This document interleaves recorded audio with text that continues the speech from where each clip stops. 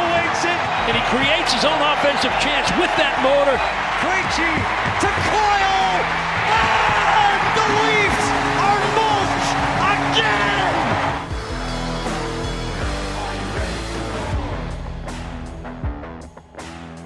Howdy.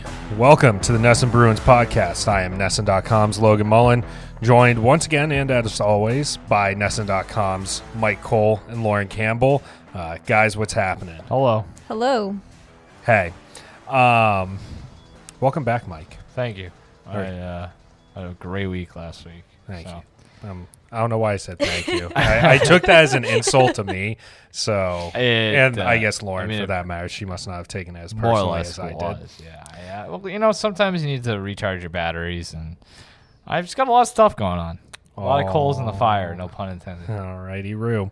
Let's move on from Mike's life. Orange. What? That might be true. Let's see. So we last met last Tuesday, as we do every week.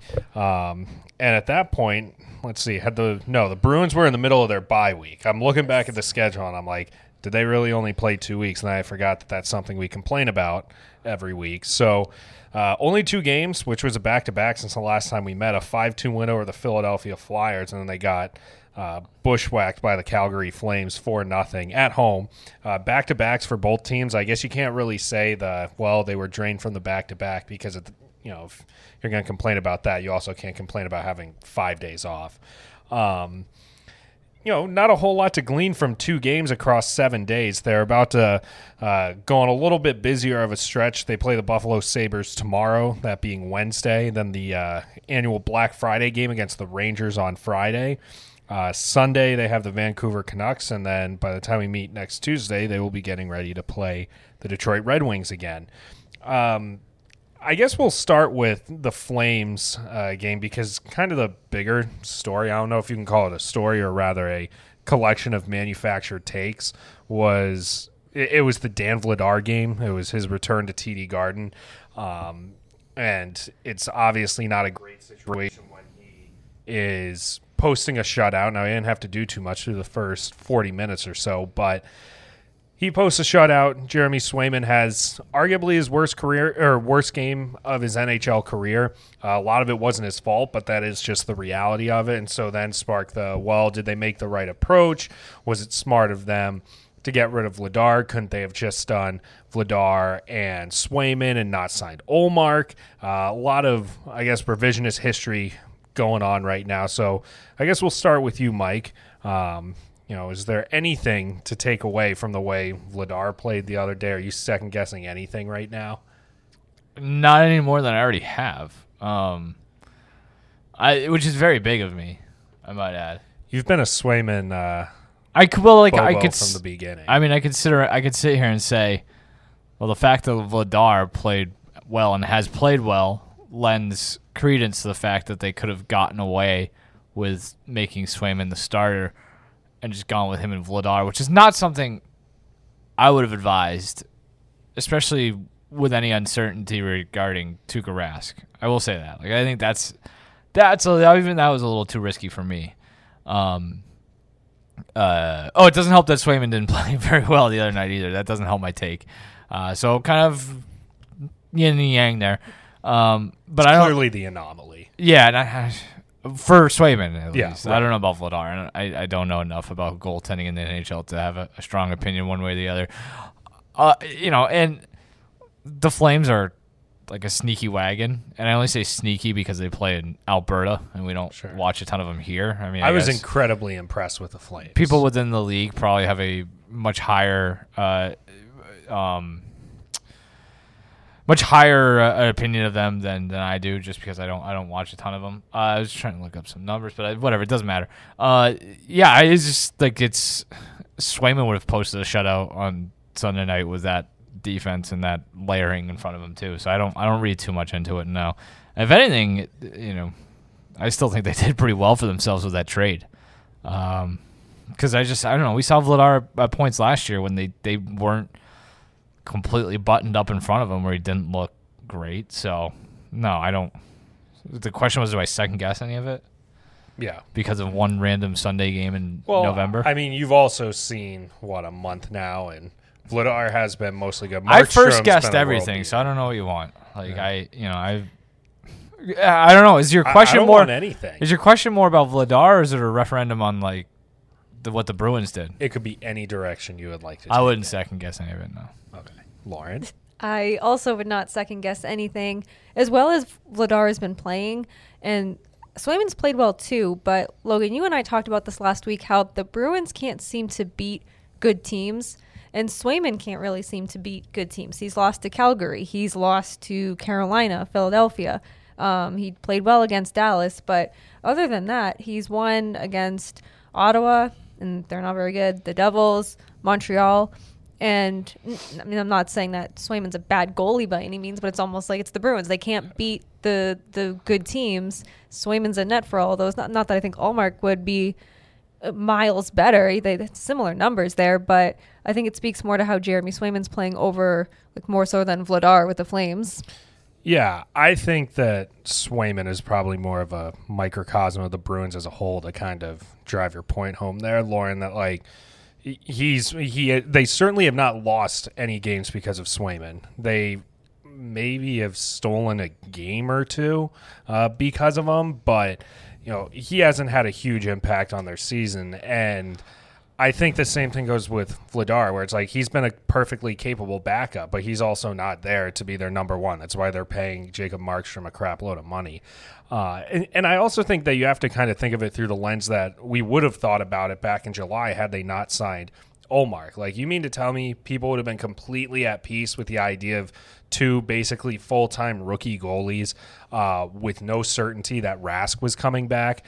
And a lot of people are spinning it as, not to make it sound like a straw man, but there are people who spin it as a take of like, well, they could have used the $4 million or $5 million, whatever Ullmark makes, to go get a defenseman. It's like, who are they getting? Like, the market was incredibly dry, unless they were going to swing a trade for Oliver Ekman-Larsson, which was going to be stupid. And then otherwise, it's what, you go and get an Alex Goligoski or something like that. I think ultimately they made the right decision, even if you can second guess it. Like, for a team that is aiming to compete, it would have been incomprehensibly stupid to not have a very secure backup plan, which is what they got in Ullmark, somebody who wants to be in Boston, who probably signed below his market value relative to where he was when he hit the market.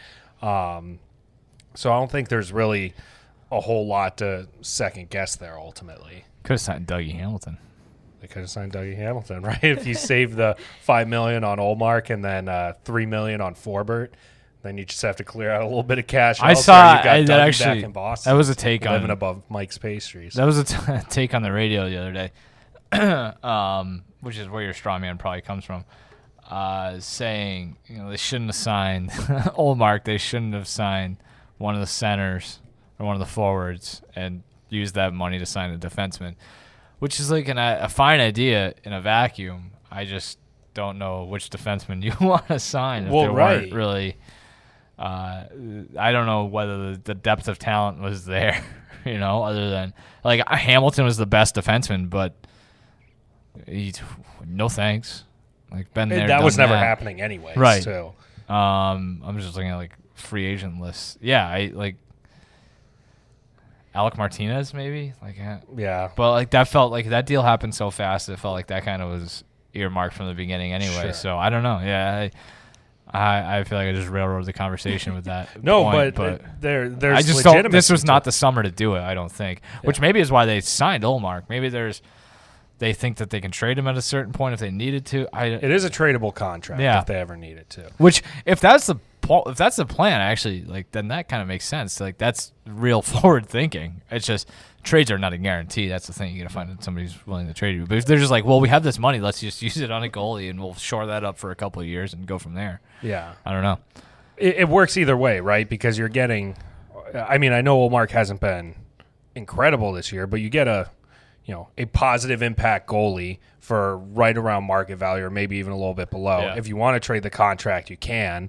It's not some albatross deal that's unmovable. So they position themselves well. And if you get a good version of Ullmark, then you get a good version of Ullmark, and off you go. there's just a logjam, and I don't know if they think Kyle Kaiser can be an NHL goalie at some point. I think Vladar is probably always earmarked as sooner being the guy, but I don't know. There's a little bit of reason to think that they ultimately made the right move. For me, it comes down to the fact that like I don't know who they would have gotten had they not done these deals. That's what basically negates the argument. I mean, maybe Jamie Alexiak, but it seemed like, I know you and I both wanted Jamie Alexiak, Mike, but it seemed like he was always destined for Seattle. And so I don't know. It's easier in a vacuum. Any other thoughts on that? No, I think they made the right decision at the end of the day. Yeah, I think they did too. I mean, it's also one of those things where we're not going to know for a while either, right? Right. Like Vladar was a 3rd-round pick. They got a 3rd-round pick back, so basically you got Vladar, who you got to develop, and basically he became your mop-up duty goalie for a while. I mean, that guy got put in some really crappy situations, but is what it is. So, all right, I'm glad that this is a non-issue for us. But the other, I guess, this doesn't technically fall under the umbrella of a roster move, is yesterday, Monday, Bruce Cassidy had to field questions about if it's time to move David Pastrnak and get him going. Apparently, we've talked about this before. You two say we have. Literally 2 weeks ago. Okay, well, I don't know. Maybe I'm just a moron. But we're going to talk about it again because it's topical. Yeah. And I have talked myself into the idea of that second line being a wagon if you have Hall, Coyle, and Pastrnak, and then you probably move Craig Smith up to the top line and then Nick Foligno to the third. But basically, Cassidy's stance on it was, I want guys to get going first and have people healthy so we know what we're looking at before we start completely causing upheaval with our best line. So he didn't dismiss it, but he also said, it made it seem like it wasn't going to be anything imminent. Do either of you have a particularly strong belief on if they should or should not move him? Not particularly strong. I wouldn't be opposed to it, though. I think that the Bruins, they're much better than how they're playing right now. And I don't know if it's Pastrnak getting moved. Maybe you get Craig Smith going a little bit by pushing him up to the first line because he hasn't played all that great. Some of it's due to injury, and then he played through a little bit of an injury. Then he was missing games. But maybe it's getting him next to Bergeron and Marchand and get him going. Pastrnak gets motivated because he got bumped from his line, get him going, and then the third line just kind of meshes together. It might be worth it. I mean, I know Cassidy wants to wait and get guys going, but I think get them going by kind of mixing things up and taking them out of their comfort zone. How long can you wait, too? Right. We're quarter way, maybe not so much. Maybe the Bruins aren't quarter way through their season yet, but it's getting to the point where you have to do something. We're almost in December now. He's not going to be like, oh, we'll just wait till January. February. It's almost playoff time, so we're just going to keep this. Yeah. You got to do something sooner rather than later. Let me just jog your memory, Logan. Taylor Hall first liner mean anything to you? Yeah, it did. So but that was talking about, wasn't it moving Marchand down? Yeah, I actually don't know how you would do it. I think that was more of just like a idea we concocted too, right? Oh, I think that was more like shuffle up and deal. Well, there's that fan in Carolina or Florida who had the note on his phone that he was right behind the bench and it said like Hall, Pastrnak, Bergeron, and it became like a meme. It was just a sad-looking dude holding his phone up behind the Bruins bench, begging Cassidy to put Hall on the first line. Oh, we talked Not that about we it. should let random fans program our podcast. No, we talked about it. It is a little different. I'll grant you that. And I don't think the Hall idea probably doesn't work unless you want him playing on the right side. I don't know. Yeah, which I don't know why you would bother doing that. Or Marchand on the right side. I don't know if I would do that. So I guess the Craig Smith thing is the only. Craig Smith the other night, that goal he scored. It's like, okay, yeah, that's you put him up there and he does that, then you're in business. Where it's like on the rush, beats the man, just fires a shot over the glove side, which is sick. He is a delight to watch. Yeah, when he's going well. Yeah. I don't know. I'm running out of patience. Seems like a mean way to put it. But, it's just not working. So you got to change it. What are we doing? It's Thanksgiving. I know that I don't want to change the line when it's going well. Is fantastic. It's not going well. Sample size is getting bigger. They're not even like generating a ton of chances, if I'm not mistaken. I don't know what the numbers would say. So that's pretty alarming. Pastrnak, if he's healthy, I don't know. He went through a hell of an offseason. It's just something. It might be worth trying a fresh look and trying to figure out what's going to get him going. I wouldn't even present it to him as a demotion. I don't think it would be looked at as a demotion. It's, hey, we're going to try to change things up. We think you can benefit by doing this, and here's what we want to do, and here's how it's going to help you. I think that's how I would send that message to him. And I think it would probably be well received because he doesn't seem like the kind of guy, and I don't even mean this in a negative way, who is overly motivated by those sort of exterior things. I don't think he would look at that as a slight. I think he'd be pretty open to the idea. And I think Bergeron earlier in the year looked bad, and maybe that's an impetus for keeping this line together as well. Hey, Patrice went through it. Maybe David's going through the same thing, but like Bergeron looks better. Marchand's been the best player on the team, maybe other than Charlie McAvoy. It feels like Pastrnak is the issue here, or at least the guy that makes most sense to kind of change up and see if you can find lightning in a bottle somewhere. Yeah, well, you can do that without causing so much upheaval elsewhere. I'd give it like a week to 10 days before we start to see something concrete from Cassidy, because they're about to start playing every other day for an extended stretch here for pretty much the first time this season. And so at that point, if you're still not generating chances, especially, you're going to play. Maybe that helps, by the way. I think it does. Yeah. I'm sorry. Have at it. That is something that I wanted to stress at a certain point today, or when we convene next, is like maybe we look back a month from now, month and a half, and be like, there was no way we could judge what we saw in the first 2 months of the season because it was so irregular. Yeah. And maybe, I don't know, maybe that gets a guy. Maybe for a goal scorer like Pastrnak, having that regular schedule back helps him find his groove. Pasternak's definitely a scores in bunches kind of guy. That too. Yeah, true. Yeah, and I would imagine, I'd love to ask him this. Like, as a goal scorer who scores in bunches, is it harder to find the bunches when they aren't bunched together? Yeah. Like, games, is it more important to be out there every day, or is it more, games or days? What are we talking here? Right. Like, I think it's more like days, actually. Yeah. That might have made no sense, but it made sense in my head. Sorry, go on. I'm going to time myself out. They've only played 15 games. I didn't realize they played so little games when Toronto's played 20. I was about to say, there's some teams that are like 20 or 21. Yep. It might be a schedule regularity thing. I think you have to kind of see through the next 7, 10, 14 days where you can no longer lean on that excuse and be like, well, we just played 7 games in 15 days, so now we actually have a better sense of what's happening. That would be my mindset if I was Bruce Cassidy. But you can't wait forever. I mean, the Lightning, the Leafs, the Panthers, these are all teams that could start running away on you relatively quickly. I mean, if the playoffs started today, the Bruins would be the second wild card. Over the last 5 full seasons, 77% of teams projected for a playoff spot by Thanksgiving clinched the playoff. D-Magazine.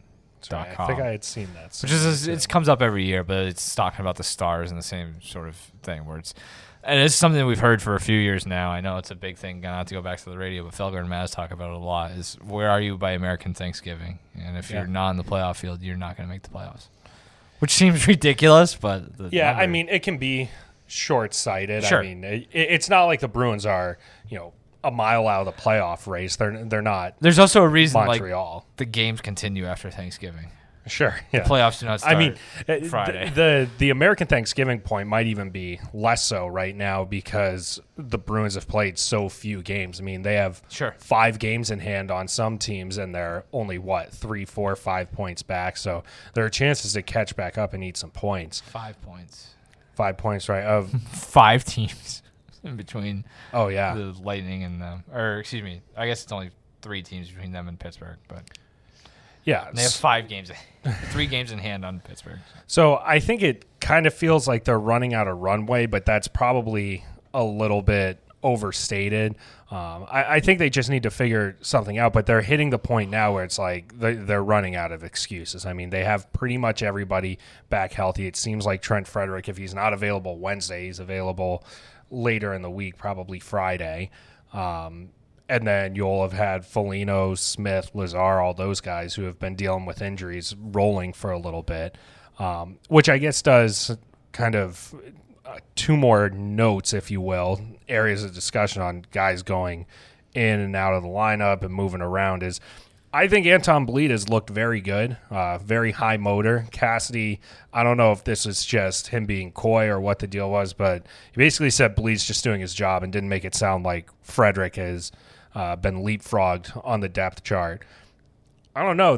Having a fourth line that's really rolling has been very important to the Bruins in the past. And if I were Cassidy, I would not think that Frederick has played so well this season to justify disrupting perhaps your most consistent line of the last week or two. Yeah, I think if it's working, you don't try and go and fix it. I think that Bleed's played well and is given Cassidy reason to keep him in the lineup. It's like Zaboral, kind of. Yeah. He has reason to keep them in the lineup. It's working. Everyone seems to be playing well. That fourth line, like you said, and not that I'm not calling Bruce Cassidy dumb by any means. Not that he'd be dumb to put Frederick right back in the lineup, but it would just not be wise to disrupt what's working well right now. How often, Logan, you watch this a lot closer than I do. How often has Trent Frederick had a string of games where he's done what Bleed has done the last 2 weeks or whatever it's been? The start of last season, probably, when he came so out it's like really hot. But the ceiling obviously is higher for Frederick than it is for Bleed, in my opinion. But, like, if you're a fourth liner or whatever they're playing him as, like, you got to do – it feels like every game there's at least one or two scoring opportunities, and they turned one of them into a goal the other night. I forget which game it was. It was the Philly game. Yeah, it was unbelievable. Like, picture perfect, fourth line, puck in deep, forecheck. Guy takes away the defenseman, erases the defenseman. The other guy comes down to support, steals the puck away, or grabs the loose puck, puts it in front to the other guy who's just kind of snuck in behind everybody else, and they score a goal. Like, there's no skill involved there. Well, I guess that's kind of. I mean, it was a nice finish from Nosek because he took it down with his skate. I don't want to completely downplay it, but like they have those opportunities once or twice a game. It feels like from that fourth line, and a lot of that stems from a player like Bleed going into the grimy areas and winning a puck battle. And I just don't remember seeing that a ton with Trent Frederick, which might be unfair to him, and that might be the result of, like, when you think of Trent Frederick, you think of like him, going after Ovechkin. So, like, that stuff kind of, his reputation precedes him in that regard. So maybe he is doing those little things. I'm just not paying enough attention. That's why I asked you about it. But I feel like Bleed is playing perfect complementary hockey for a fourth line winger right now, and you got to roll with that. Well, two things. One, I think that a developing take I have is that the book might be out on Frederick, where last season Subban, Ovechkin, Wilson, like, all these guys did not know how to handle Trent Frederick, and he very clearly starts vibing, if you will, once he's getting under guys' skin. And it seems like guys are getting far less annoyed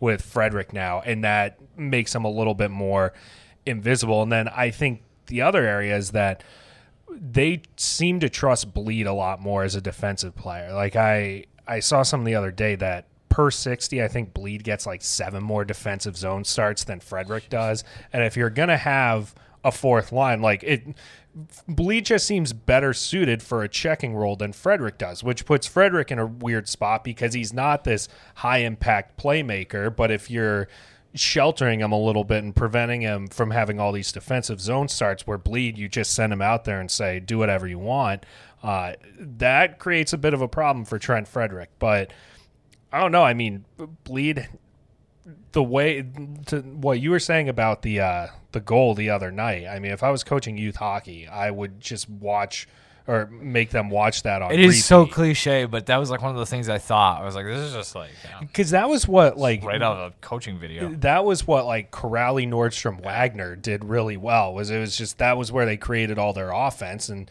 Wagner had a career year doing stuff like that in 2018 and 19. So I don't know. That line has proven to be very disruptive, and so they might as well keep it that way. The other move is it looks like Grzelcyk is going back with Charlie McAvoy, and then they're putting Derek Forbort with Brandon Carlo. Bruce Cassidy, interestingly, brought up a point I have actually made many, many times, is that Brandon Carlo was at his best with Zdeno Chara. And Zdeno Chara is obviously more of the stay-at-home type, and so part of the thinking for Cassidy was not only could playing with McAvoy get Grzelcyk going because he hasn't been that great this year, but putting Forbort with Carlo could help elevate Carlo a little bit because he seems to be a little bit better with either a true stay-at-home guy or an elite puck mover like Torrey Krug. So any qualms with the way they're approaching things?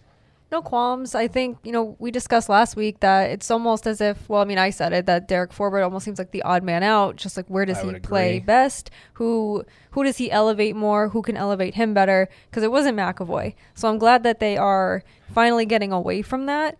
And hopefully this works, because if this doesn't work, I just don't know what else is going to happen or what the next move would be.